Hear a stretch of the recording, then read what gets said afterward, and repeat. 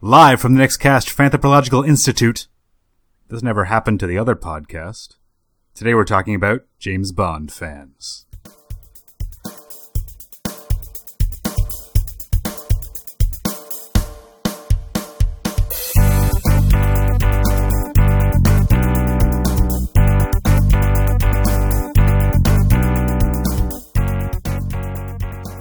Hello, everybody, and welcome back to Fanthropological, the podcast that brings the fan's eye view to you. Today, we're talking about fans of 007. Here with me to do that are my two best friends, Nick T. I'm a fan of 008, personally. No, wait, 006. I changed my answer. Oh. And Nick Z. Sean Bean will always be my James Bond. What? Wait, what? I think I'm in the wrong podcast. Where's the ejector seat? I don't know what the right podcast for that is. But for this episode, we're also joined by a longtime friend of the show, Tom. Hello. Hey, Tom.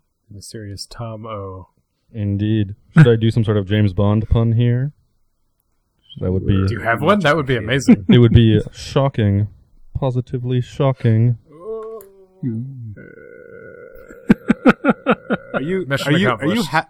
Are you happy or sad when you hear those puns? Both at the same time.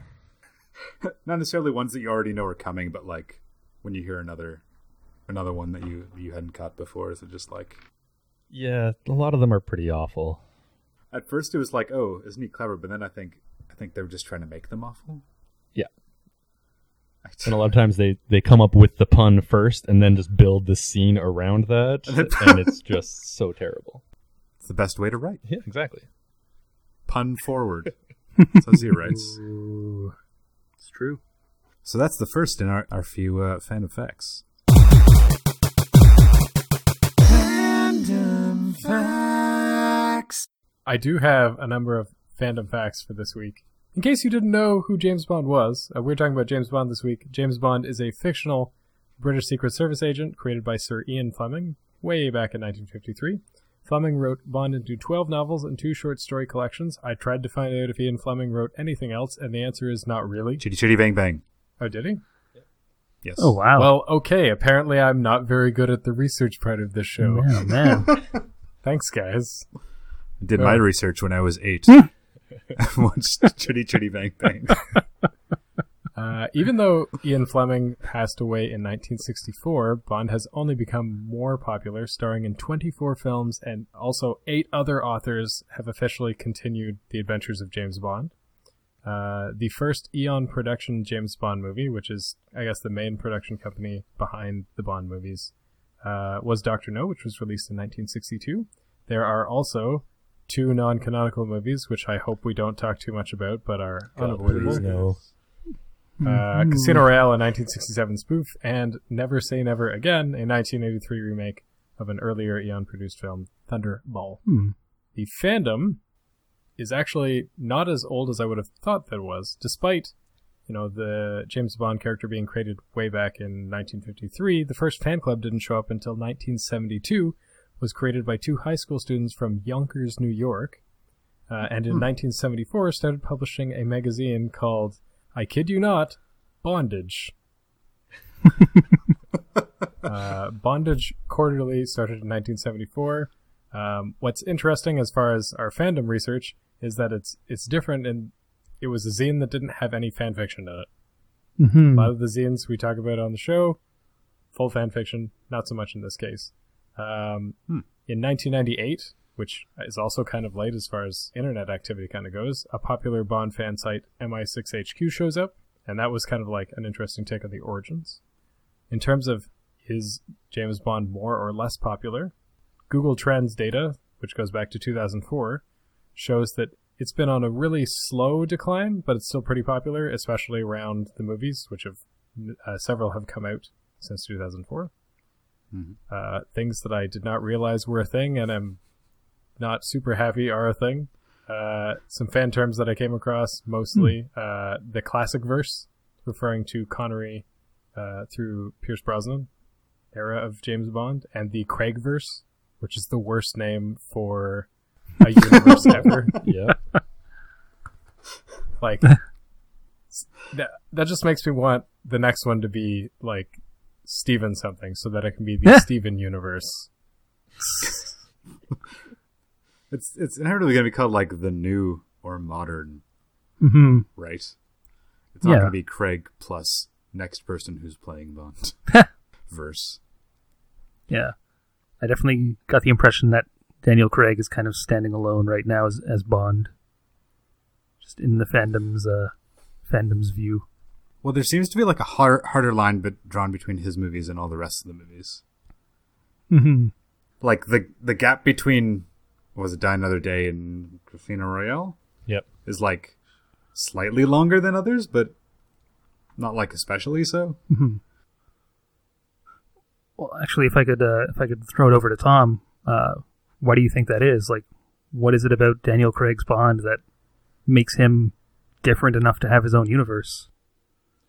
Yeah, so after Die Another Day came out, the movies were just kind of getting more and more ridiculous with every iteration, culminating in the invisible car driving through an ice palace, being destroyed by a sun laser at the climax of that movie. And so after that, they're kind of like, hey, maybe let's just take a step back and get back to the original stuff. And so they kind of rebooted it with Daniel Craig doing the dark, gritty thing that all movies were doing in the mid-2000s. And so I think a lot of people kind of took exception to that. They were just like, hey, why don't we have this silly guy anymore? Why do we have another Jason Bourne movie? This should be James Bond. And so, I think a lot of people were kind of miffed by that, even though the movies are so much better for it. I saw it referred to as the Batman Begins of James Bond. Yeah, exactly. That is what it was. Just getting rid of all the terrible stuff from the 80s and 90s and just getting it more grounded in reality. Mm-hmm. Now that's interesting, because when Pierce Brosnan came on as Bond with GoldenEye, there had also been a long gap since the last, not Lazenby, or is it Lazenby? Dalton. There was also a large gap from The Living Daylights, I'm going to guess. License to Kill. License to Kill. There. I'll let Tom correct you, actually. Oh, perfect. I'm used to being corrected, so this is great. There was also a large gap between those two movies, so I wonder why, it was the Brosnan era movies that went to be more ridiculous before we got to Daniel Craig, before they started to get more realistic. Well, there was kind of a similar thing, actually. After Roger Moore's movies, they also were getting more and more ridiculous by the end. Roger Moore was like 80 by the time he finished, and they were just doing like jumping off the Eiffel Tower and doing all sorts of stupid stuff.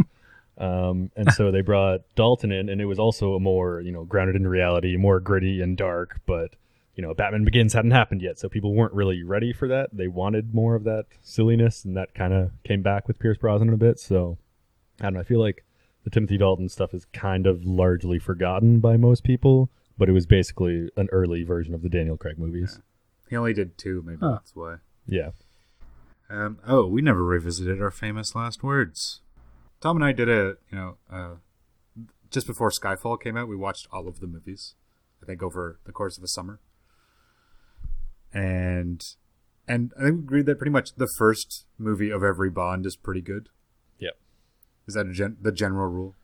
Yes. It's like the even-numbered movies rule for Star Trek. Yeah. And even like within the James Bonds themselves, it's kind of like Roger Moore's every other one is good. But yeah, there's patterns. Yeah. Interesting. So with Dalton, when they tried to make it gritty, more realistic or gritty and reserved, and same with Craig, in both of those situations, did they try to hew closer to the books? Yes. Okay. Because my question was originally like, is there a really big like movie versus book aspect to the fandom? And I couldn't really find much of one. Yeah, there is to some degree. There's some people that insist that On Her Majesty's Secret Service, the only one with George Lazenby, is the best movie. I thought it was pretty good. Yeah, I disagree. But yeah, a lot of people like it because it so closely matches the books, and it is the movie that is the closest to what the books say. And same with people that love Timothy Dalton or Daniel Craig, they love it. And the early Sean Connery, they like it because it is so similar to the books.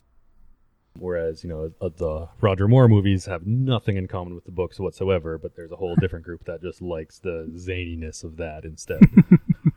You're telling me that there wasn't a James Bond book about flying around on a Zeppelin causing earthquakes to sink California into the ocean? You're shockingly no. Although to be fair, the books also had some ridiculous stuff. I believe the climax of Dr. No has James Bond fighting a giant squid in a tank for some reason. So yeah, they're not perfect by any means. We missed a really good climax then in that movie. Yeah. Speaking of the books and the movies, if I may, step in with an answer to my famous last words. I had asked the very, very pointed question: was the iconic scene in Goldfinger of Bond being strapped to a table and the laser threatening to cut him in two lifted from the books or original to the movies? I believe it was original to the movies. Oh no, yeah, it was a saw blade, wasn't it, in the book? Yeah, exactly. Yeah. The laser part was original to the movies, but in the book, he's in a warehouse in Geneva, I guess tied down to a table, and a circular saw is cutting the table and almost him in half. Oh. Yeah. But then in the movie, they brought in the laser because it would, make it feel fresh and probably keep people from comparing Bond to like a classic 1920s cartoon damsel in distress. Since anybody in distress back then. They weren't being threatened by a laser made of gold. No. I did find it kind of interesting, though, that if that scene is convincing, I didn't really check it out, unfortunately, but if that scene's convincing then and now, it's probably because there is somebody under the table with a blowtorch melting the gold.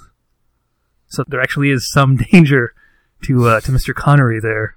Yeah, apparently it got a little too close for comfort, too, in that scene, if I recall. They went a little too far. Yeah. Yeah, I think that's what makes it so iconic, just how real it seems. He was sweating. Oh, yeah. It's all up there on film. When did they run out of books to adapt? Depends if you're talking about storylines or the movie titles. Because they abandoned the plot lines pretty early on, despite still using all the same titles. Weird. Yeah. Like there were only 12 novels and 24 movies, so Yeah, I feel like License to Kill is the first one that doesn't have the title of one of the books or short stories, but I could be wrong on that. But yeah, like the plot to the movie Moonraker has nothing to do with the book Moonraker at all. I'm going to defer to Tom or anyone who might have looked into this. Last week we had another guest, Epic Film Guys Nick, and he asked a very poignant Bond question, which is, why is Hank Scorpio the greatest Bond villain of all time? I was just wondering what your thoughts were on that, Tom. Yeah, I have none. I refuse to answer the question. Oh boy. As somebody who perhaps is not, perhaps definitely is not as big a Bond fan as Tom, I will answer that question. Attempt to. Oh, okay. In my researches after my question, I did find out a little bit about Goldfinger, the character, along with that scene and several other things from the movie Goldfinger. He himself is quite iconic in the Bond universe as this villain who, at the same time, is both this, this evil mastermind, but also just this down-to-earth guy, cheats at golf, still pays Bond when he wins. They talk about stuff over cocktails. I mean, that seems a lot like Frank Scorpio, so I'm not sure. I think that's why Frank Scorpio. Jeez. Boy, oh boy. I really am in the wrong podcast tonight. Hank Scorpio seems very similar to Goldfinger. And that could be why. I mean, he's played by Albert Brooks, I think, is near the top of the list. So far in the chat, we've talked a lot about James Bond, the movies, the character, things that actually happened in the show. What we're all about is the why. Why? why are people fans of James Bond? And that's what I'm starting to dig us out. Why are people fans of James Bond? Tom, you sat through all of the James Bond movies with Nick Many Green. times. I'm so sorry. Yeah. I'm going to start with, for you, why are you a fan of James Bond? Well, I mean, I think people started saying this back in around the 60s, but, he's the guy that every guy wants to be and all the girls want to be with, He's smooth. Austin Powers? No. Don't get me started on that. Yeah, okay. But no, he's smooth, he's suave, gets the job done, says something funny occasionally, and always comes through in the end. So, yeah, consistency and just, that established formula that you always know is going to come through for you. That's one thing that I found a lot of, is people enjoy the formula of James Bond movies. It's got beats. Mm-hmm. Yep. You have the often unrelated cold open. Mm-hmm.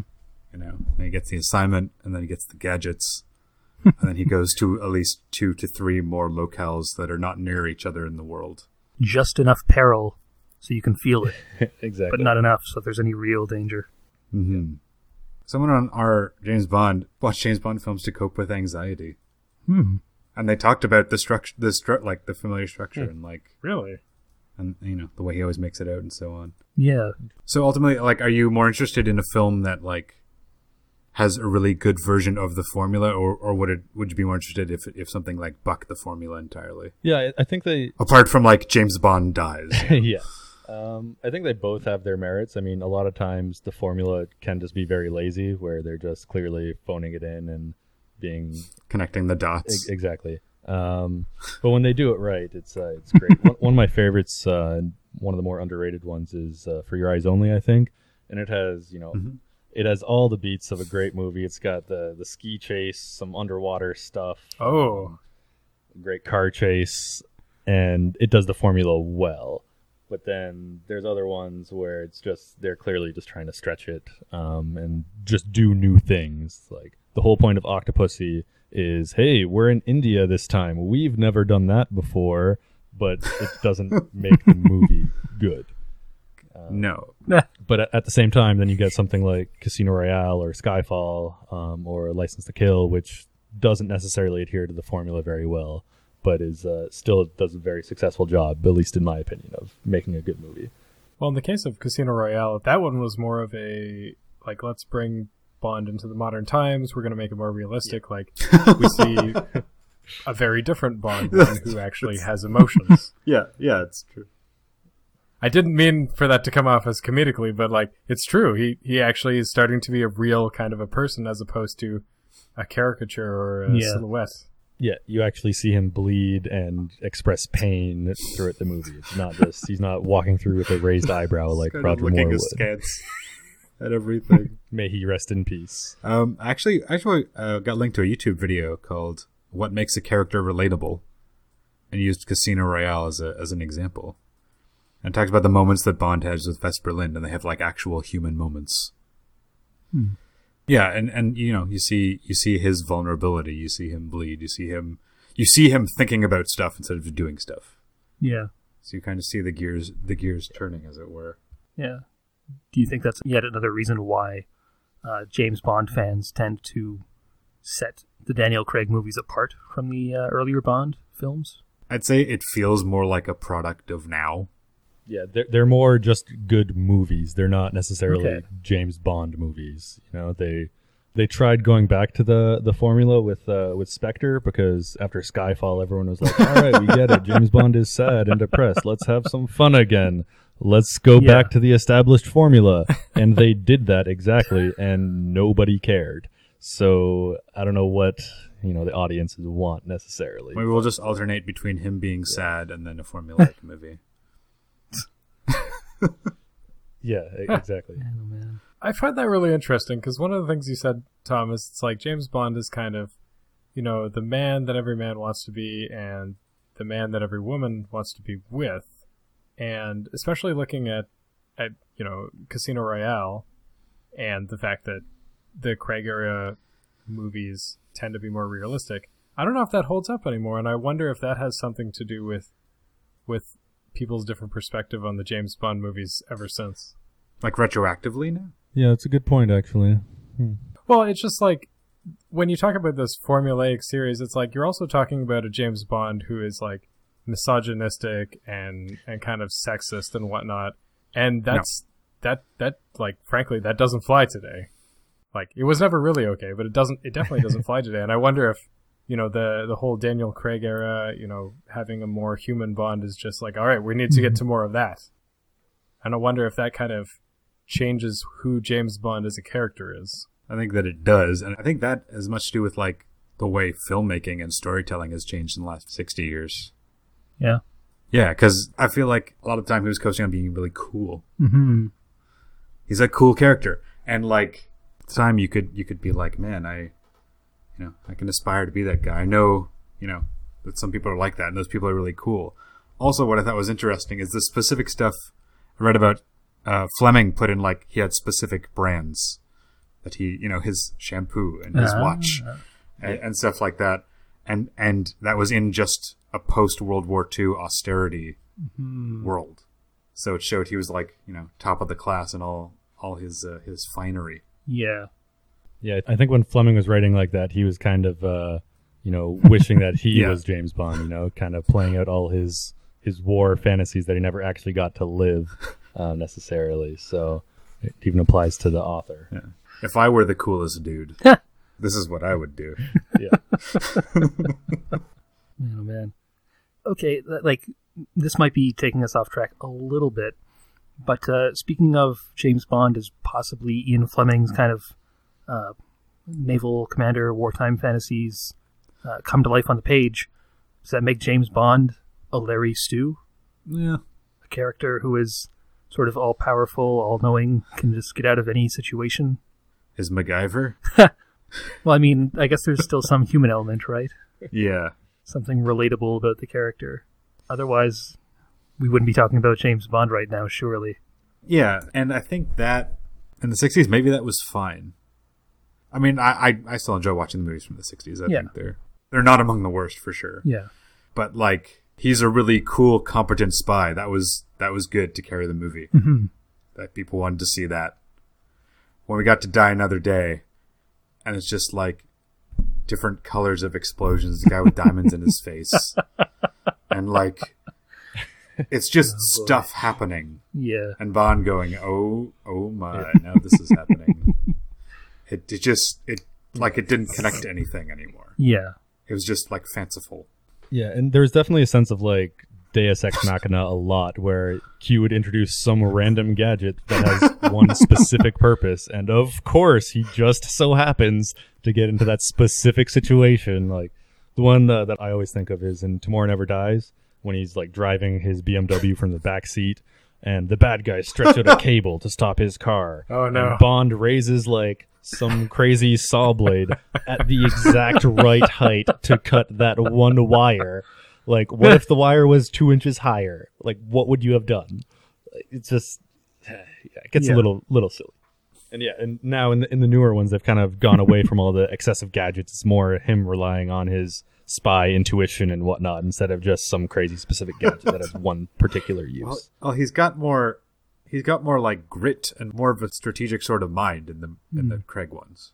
Like it's more just his wits against everything, and a lot of rooftops, admittedly. Skyfall, they really wanted to be like, no gadgets. They're like, you're in the middle of Scotland. There's nothing. Here's a bunch of crap in an old house. Rocks and sheep. Let's remake Home Alone in the Scottish Highlands. So we've got James Bond, and part of the appeal is this formulaic, usually like this set of beats that it follows. But that can't be everything about why they're Bond fans, because there are tons of movies like that don't pan out, right?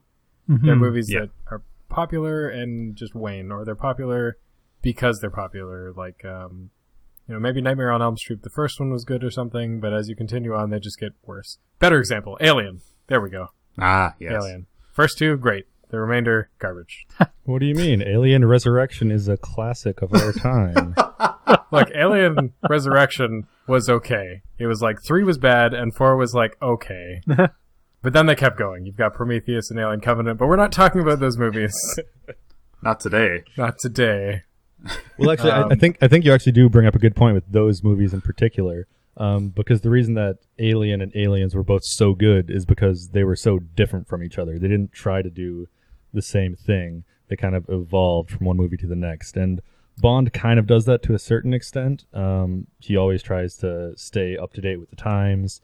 Whatever threat there is always kind of ripped from the headlines, and all his gadgets are modern and fancy. So the movies do kind of evolve in the same kind of way as those first two Alien movies did, sort of. Was the setting ever an appeal for you? Like when you started watching them, like seeing the 60s and height of the Cold War and stuff like that? Yeah, it was a little bit. I remember, I started watching all of them because, funny story actually, Die Another Day was the first Bond movie I ever saw when I was 12 years old. And I was But you kept going. Exactly. Well, a 12-year-old Tom had no idea that Die Another Day was actually a piece of garbage. He was just like, holy crap, this is the coolest thing ever. I need to find more of this. And then I found out that there were 19 other ones, and it was fantastic. Mm-hmm. And then I quickly learned my mistake about Die Another Day. I did the same thing with Doctor Who. I was like, this whole series is great. And then I watched the other ones. I'm like, half of this is garbage.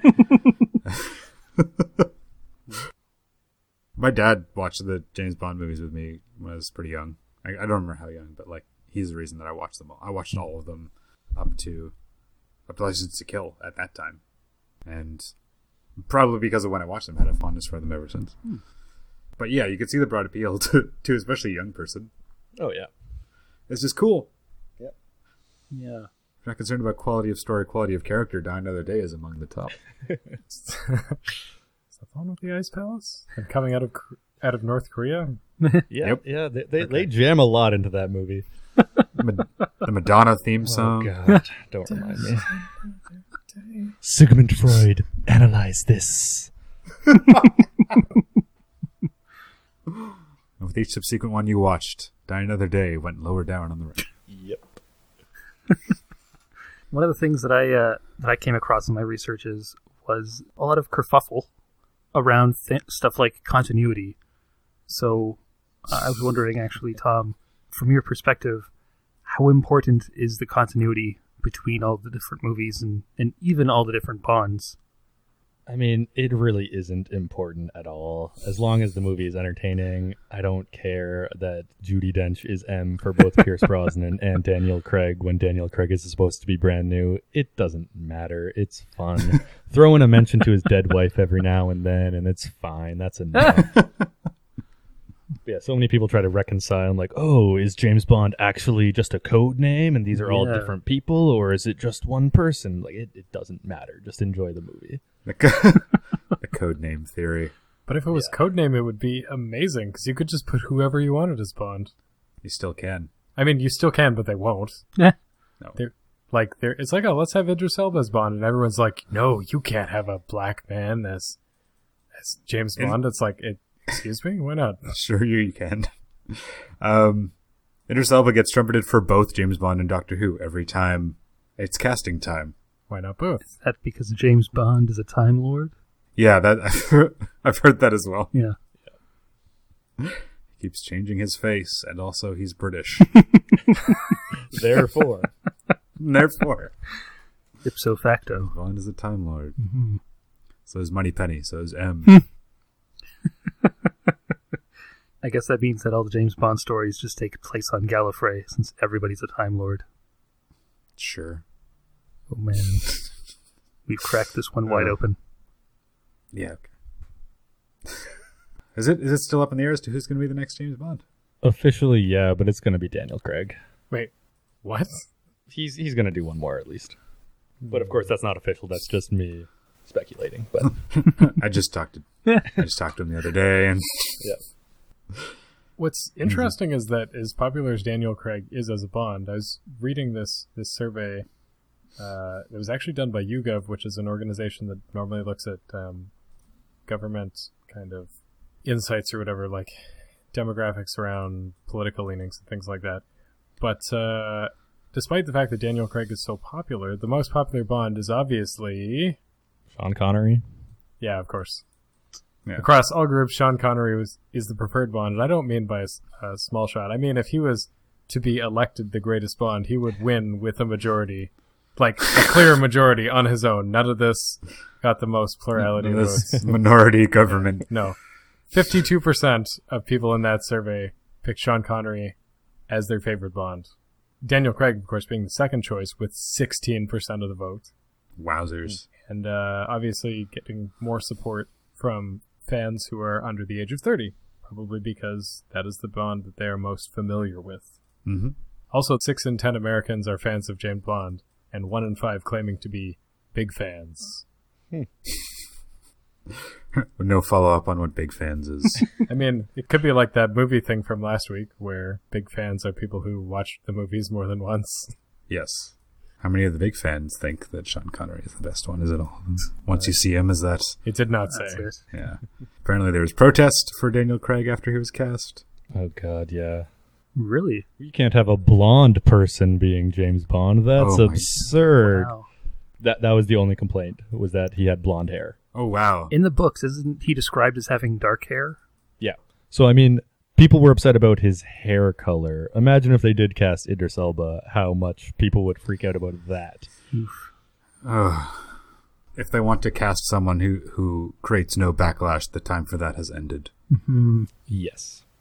Because if it's a white dude, it's like, really another white dude? But if it's anyone else, and everybody's like, well, he's supposed to be white and have dark hair. And blah, blah, blah, Yeah. blah. Well, so here's a question: Is James Bond still relevant as a franchise? Like, at this point, we're just talking about literally anyone who could be a spy who's dealing with intrigue around the world. Mm-hmm. Mm-hmm. Like we've already had some Bourne movies, we've already had a ton of Bond movies, and we've got general spy movies coming out from time to time of various levels of realism. I will say the one chief advantage the Bond movies have over the Bourne movies is that the camera shows what's happening. Have you seen Quantum of Solace? Because I would beg to differ on that one. That movie makes Only no once. sense. I still don't understand that Only boat once. scene. How does he throw an anchor into that boat and it flips over? I don't know. Oh yeah, we watched We that in slow-mo like several 5 times. It makes no sense. Must be some secret But- hidden gadget. It is not a bad question. Because Cold War's over. I mean, there are conflicts you can keep sticking him in. That MI6 keeps sticking him in. Well, if you want to make a movie that's political about something that's in the present, like we've gotten to the point where superhero movies are doing that, Yeah. right? Like, isn't that what Batman versus Superman was all about? Well, I mean, Aside from being a terrible movie. maybe like this is total speculation, but maybe the case is that James Bond in the 60s and 70s, for all intents and purposes, was a superhero and a superhero movie that didn't rely on big flashy effects. You didn't have to worry about hoisting a guy up on wire and making it look like he's flying around. Well, they did with the Superman movies. But I mean, like, you could make a James Bond movie relatively quickly, and then you've also got, like, this style just sort of built in because it's British, right? And Americans love British stuff. Well, I mean, there's a point here. Mhm. Like, I will go see the next James Bond movie for sure. But is there anything that Bond does better than any other movie? My point of reference is mostly the old one, so I would say campiness.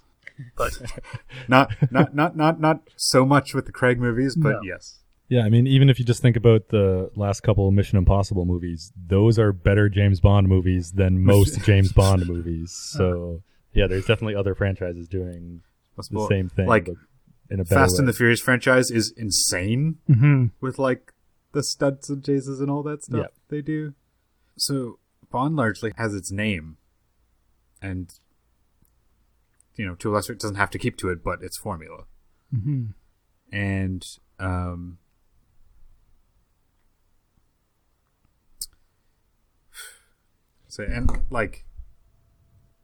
it's not necessarily the best of anything, but it is the only thing that is James Bond. Yeah, I think it combines the best of a lot of different aspects together. Mm-hmm. And we might see more of that. Like, do you think we might see them start trying to like like play around with the format a little more, try some more different things? I think they have to at this point. Because they're becoming less and less big blockbuster movies. Oh no, Skyfall made over $1 billion, so like that was not too bad. Well, why don't they just make that again? Yeah. That's where they screwed up. Not about Skyfall, but about Bond movies in general. I mean, one of the things that really stuck out to me doing all the readings and stuff was just how much of a wildfire that the first James Bond movie started. Like, within a few years, you got, like, I want to say, with possibly some exaggeration, hundreds of other spy movies, and, like, all this interest in spy stories got people to create all sorts of spy TV shows, and then there were, of course, the inevitable spoofs. So, condensing all that down into a question, just looking specifically at the spoofs, in 1967, you've got Woody Allen's Casino Royale. In the 2000s, you've got Austin Powers. I mean, like, do you think you can gauge the health of the James Bond fandom based on the spoofs that crop up around it? They say imitation is the sincerest form of flattery, so I guess so. It's like Kurt Cobain's. I realized we'd made it when Weird Al made a parody of it. Yeah. Right. Yeah, back when James Bond started, there were movies, but there probably weren't the same quality, the same number. Now, in North America, there's probably like hundreds of films released in a year. Yeah. So James Bond doesn't stand out as much. Also, if we're using parody as a measure of, how popular something is, the last Austin Powers movie came out 15 years ago. I know. And there's been rumors of a fourth one forever, and it hasn't happened. So, darn. The beloved guru destroyed Mike Myers, so don't think we'll be hearing from him for a while. Is it because they're good again? Could be. I feel like a parody of Skyfall is going to kind of fall flat on its face. We do have The Kingsman. That's true. That was a fantastic play on the James Bond formula. Yeah. I didn't really enjoy it. Oh. Really? Oh, it's so good. Maybe there's something there. Oh, what was the other one that they... Agents from U.N.C.L.E.? The Man from U.N.C.L.E.? The Man from U.N.C.L.E., which itself was a remake of the TV series show. Or whatever. But, yeah, I think there have just been a lot of things now that have taken everything that was good about James Bond and just moved it into other areas. What then sets James Bond apart? Is it that James Bond was the first? Is it that none of these other spy stories have, the cool, suave, leading man? What's going on? Why are people still coming out to these movies, these James Bond movies? Is it because they're Bond movies? Or is it because... Did people go to Skyfall because it's a spy movie from a respectable spy franchise? I think with Casino Royale and Skyfall in particular, people went to see them because they weren't just James Bond movies. They were also just good movies and great movies in general. If you took away the James Bond character, if it was some guy named Phil as the star of those movies, they would still be fantastic. Where, if you get Phil in A View to a Kill, it's not necessarily going to work as well. You need the James Bond in that. So I think that kind of plays the broader appeal is when they are just good standalone movies, people will go see them. Yes. Like Skyfall. Exactly. The first time where I was like, man, cinematography. Yeah.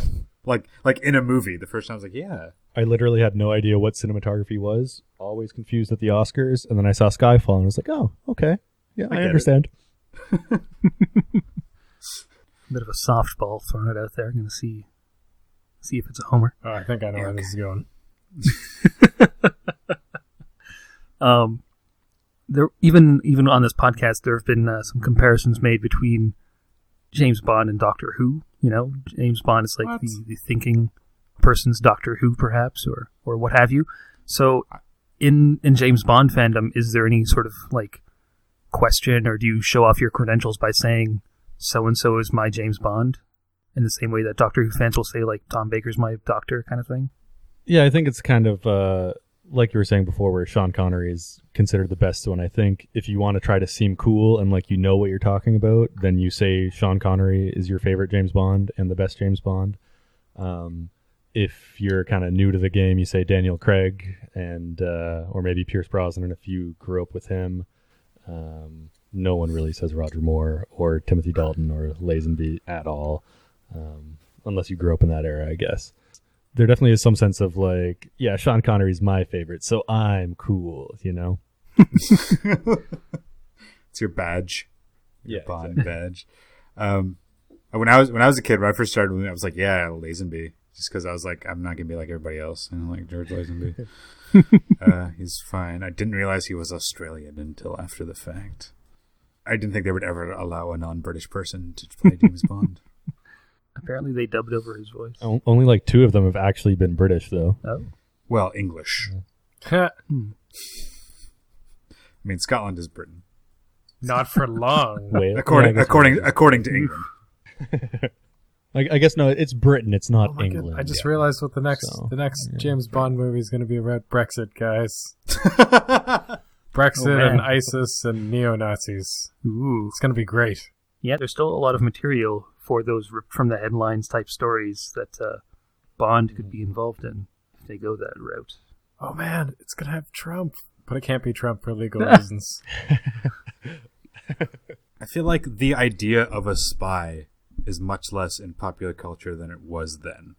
Like, I don't know if Bond invented the popular idea of a spy or not, but I feel like, height of the Cold War and stuff, there's a romanticism about it. Whereas I don't think we have that now. Yeah, that's true. We have a very clear idea of what James Bond is, but it's finding another sort of place for him to slot in that resonates with everybody in the same sort of role. As we kind of talked about on the Cyberpunk episode, like, living in a dystopia, the idea of having like a super suave spy just doesn't make sense. You're like, why would you send this guy to kill these people to get this information when some guy probably leaked it on the internet 20 minutes ago? Like, it's really cool to imagine this guy running around, shooting bad guys, blowing things up, but you're just like, it's not even about suspension of disbelief. It's just like, I don't know, it's pretty far removed. Yeah, they've tried to address that in the last couple, saying that Bond is too old, he's out of date, and, outmoded by all this technology and stuff, but you still need someone to, look into a man's eyes and pull the trigger or whatever. Someone to do the punching. Yeah, exactly. Well, but that's a really interesting take too, right? Like, as a man who is literally just an arm of the government doing its dirty work, but that takes you very far away from the James Bond that the series has been about. I feel like we've been getting closer to that, though. Have we? Am I thinking of Ghost Protocol? I don't know.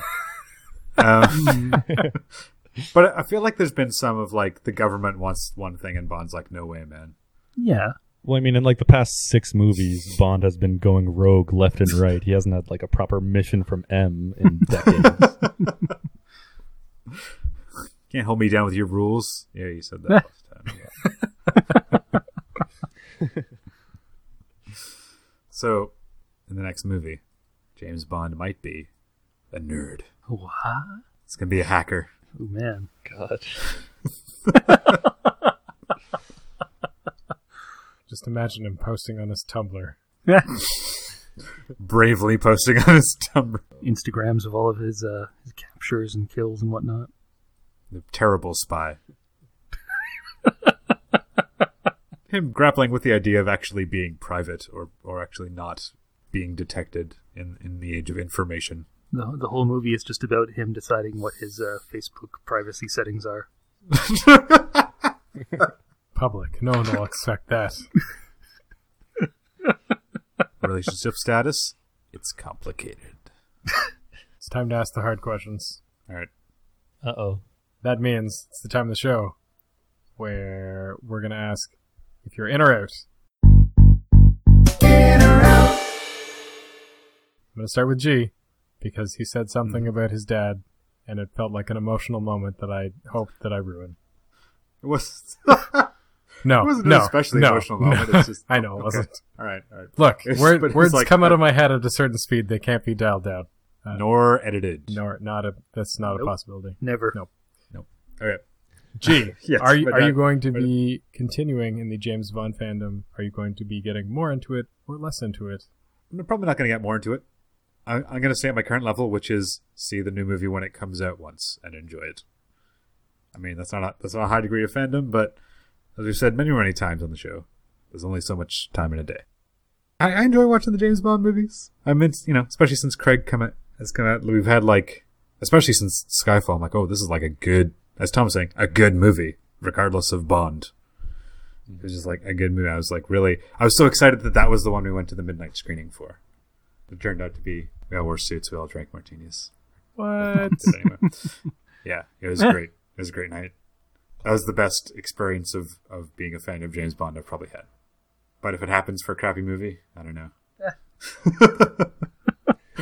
I hope it would lift up the crappy movie. But I enjoy seeing. I hope they try some more stuff.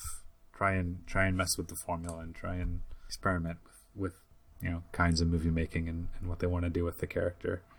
Mind if they cast a non-white dude James Bond. I'd be very interested to see that. Maybe in 2030. So I'm going to say I'm in, or I'm going to continue to be in. Z. I am out. I know. So very shocking. But yeah, I like in the 90s. Basically, what would happen with me and movies in general was if something huge was coming out and coming to the theaters and everything, whether it was the small little theater in Hanover or the slightly bigger one in like one of the surrounding cities, I'd go and see it with friends, with family, whatever.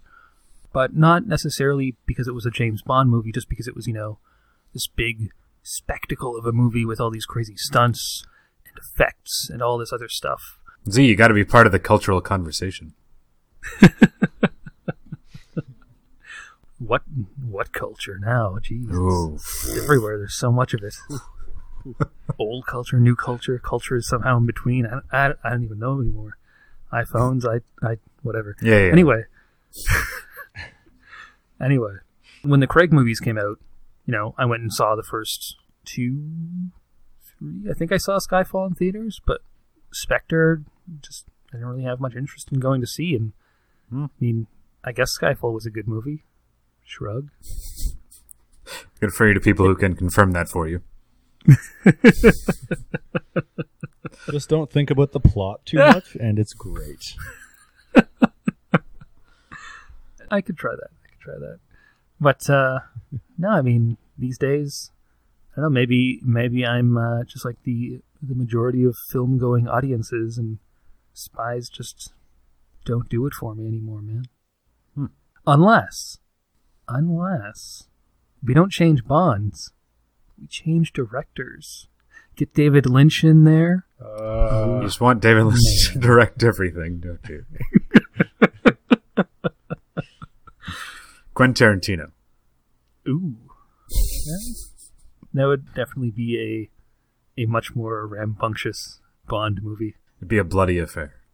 Oh, yeah. Yeah, so I am out. Key. Oh, this one's easy. Out! I have disposable income, and will probably see the next James Bond movie regardless, but I have not really participated in the fandom, and to be completely honest, I saw Spectre in theaters and have completely forgotten what happens in the movie.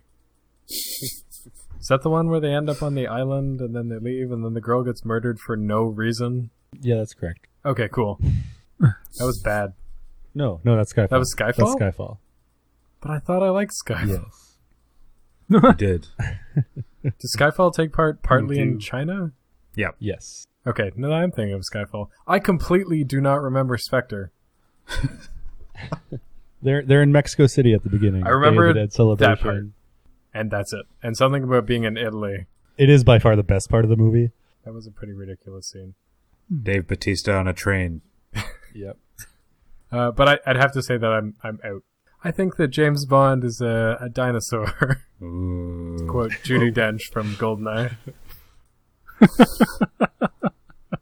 That's right. A sexist, misogynist dinosaur, I believe. Yeah, see, I wish I remembered that part of the line. What about you, Tom? I'm in. I will always be in. But definitely the degree to which I'm in kind of ebbs and flows, like most of the movies, or not most, but half of them are pretty terrible and the other half are pretty great. So, you kind of ride the roller coaster and like, oh, Quantum of Solace, that was kind of not very good, but oh, here's Skyfall. It's fantastic. So yeah, I think they definitely do need to keep keep reinventing themselves, but also not straying too far from what makes a James Bond movie a James Bond movie. They've been kind of getting away from that the last few with all the Daniel Craig. So for the next one, I hope that it just starts. He walks into M's office. M hands him a dossier and says, "Hey, here's this bad guy. Go get him." And then he goes and gets him, and that's the end of it. He never disobeys anyone or. I'm willing to do my job today. Yeah, exactly.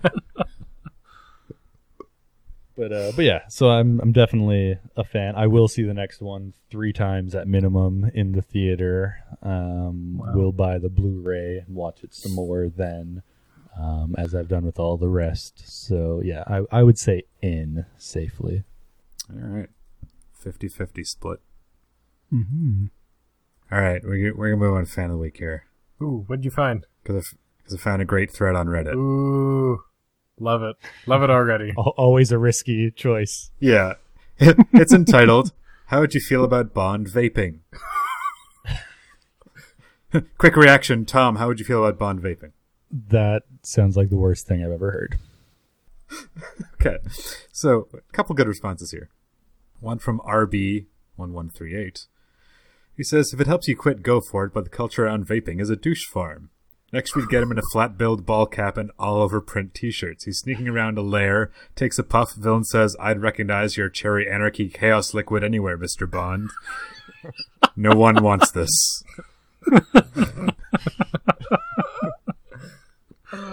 Oh, Boy, oh boy. And then another take on it from Day of the Gecko. "For Bond to vape, he would need to have a bespoke vape pipe with a special blend with some unusual mix of scents and flavors. All this would have to be prepared by a specialist high-class vape shop located on a fashionable street in Mayfair, run by an ex-Royal Marine by the name of James Thompson Saunders."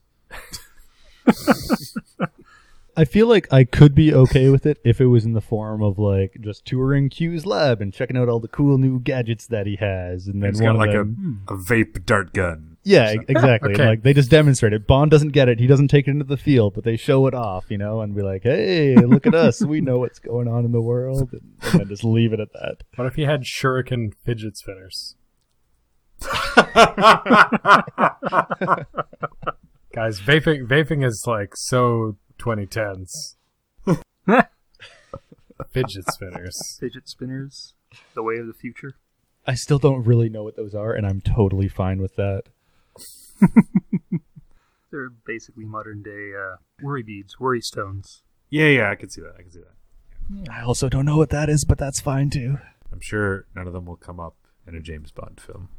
Here's hoping. I hope not. Unless he does have some kind of shuriken fidget spinner. Or he shoots, a guy's playing with his fidget spinner and he shoots the guy through Yes. the fidget spinner. That is the Or like Oh. through the space between the yeah. What would the one-liner after that kill be? Oh, What would he say to the camera as he walks away?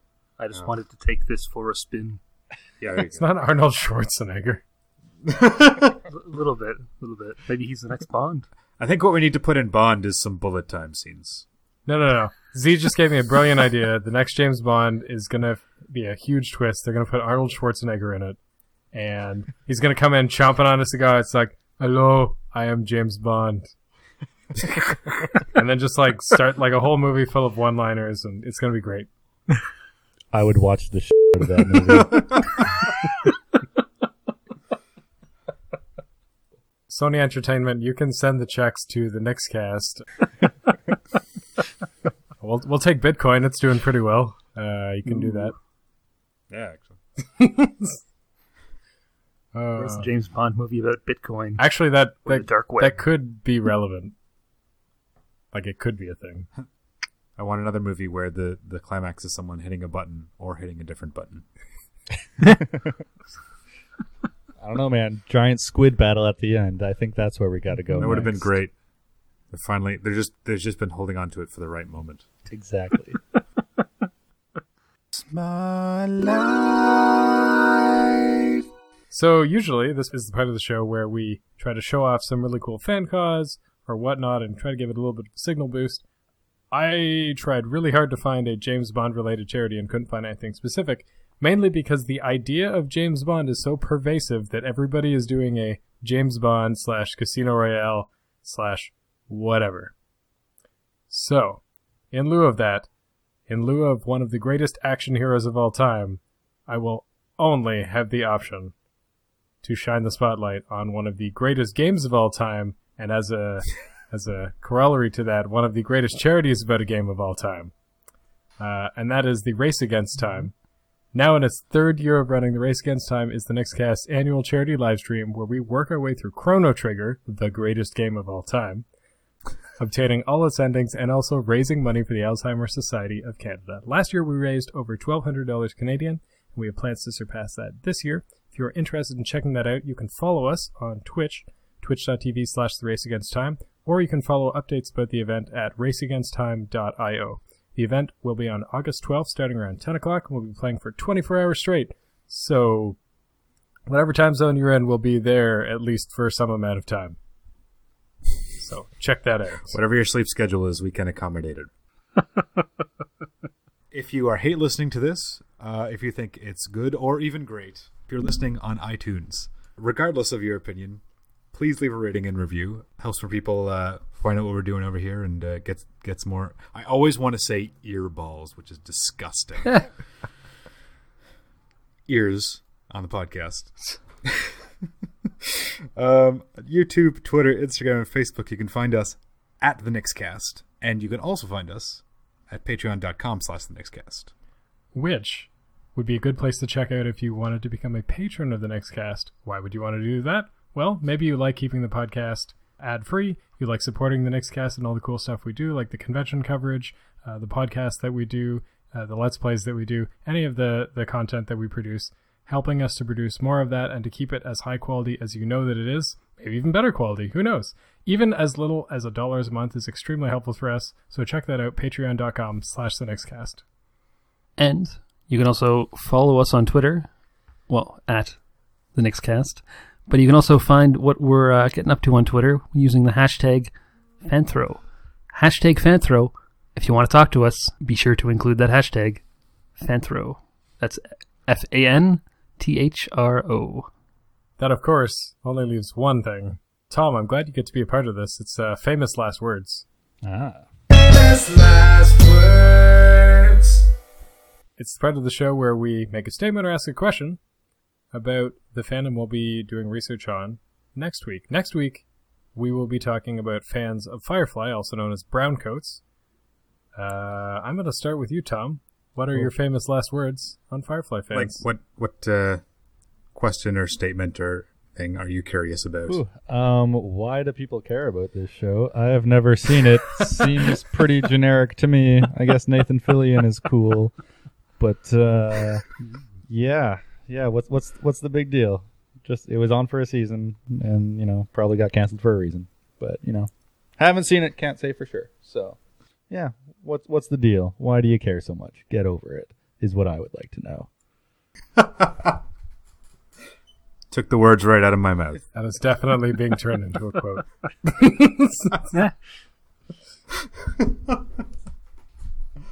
Oh man. How about you, Z? I have seen a little bit of Firefly. I kind of get the hype, I guess. I didn't see the whole thing. I only watched the first few episodes. But on the last episode that I saw, Nathan Fillion's character had to duel with somebody. Oh, yeah. And even though this is supposed to be space, with lasers and spaceships and cannons and all sorts of crazy stuff, they were dueling with swords. So what I'm curious about is, what is the place of dueling in the world of Firefly? How common is it? Have famous people been scarred for life from it? Did anybody lose a nose dueling in this world? What's the deal with dueling in Firefly? Well, I have to go last because I'm lazy, so G. Okay. So you don't have to go last. Yeah, that. Don't know if I'm famous enough for it, but people know that I have a general contempt for Firefly. Like, it got overhyped. Too many people have been like, you gotta watch Firefly, it's so good. I'm like, is it really? So my question is going to be, is it really that good? Because I'm going to watch at least one episode of it before next week. Oh, I apparently have to pick out an episode. There's not a lot to pick from. My question is, why hasn't it been renewed? And I'm not saying that because it should be renewed. I mean, we've seen a lot less been renewed. Like, what are some things that came back that I can think of? They brought back Prison Break and 24 this year. Like, no one wanted any of those shows. There was Arrested Development, which was on for 2 seasons and then got back 3. on Netflix. 3 seasons. Family Guy came back after really good DVD sales. Twice. There have been a countless... Spider-Man has been rebooted twice. Nobody wanted any of that. Firefly can't get a 2nd season. Veronica Mars got kickstarted. Oh, it did. Yeah. But Firefly, nobody can do it. So what's up with that? I know I mean, they got a movie or something, right? So there's that. They did, yeah. So that's my famous last words. Why isn't there a 2nd season? Like, why hasn't it been kickstarted? All right. It's going to do it, I think. Okay. There's still one thing we have to do. Oh? Yeah. What could that be? Tom, we really appreciate having you on the show. Thank you very much for taking the time to chat James Bond with us. Oh, I always have time to talk about James Bond. Don't you worry. And to everyone out there listening, we hope you enjoyed this. And thanks for listening, everyone. Goodbye. Bye. See ya. Bye.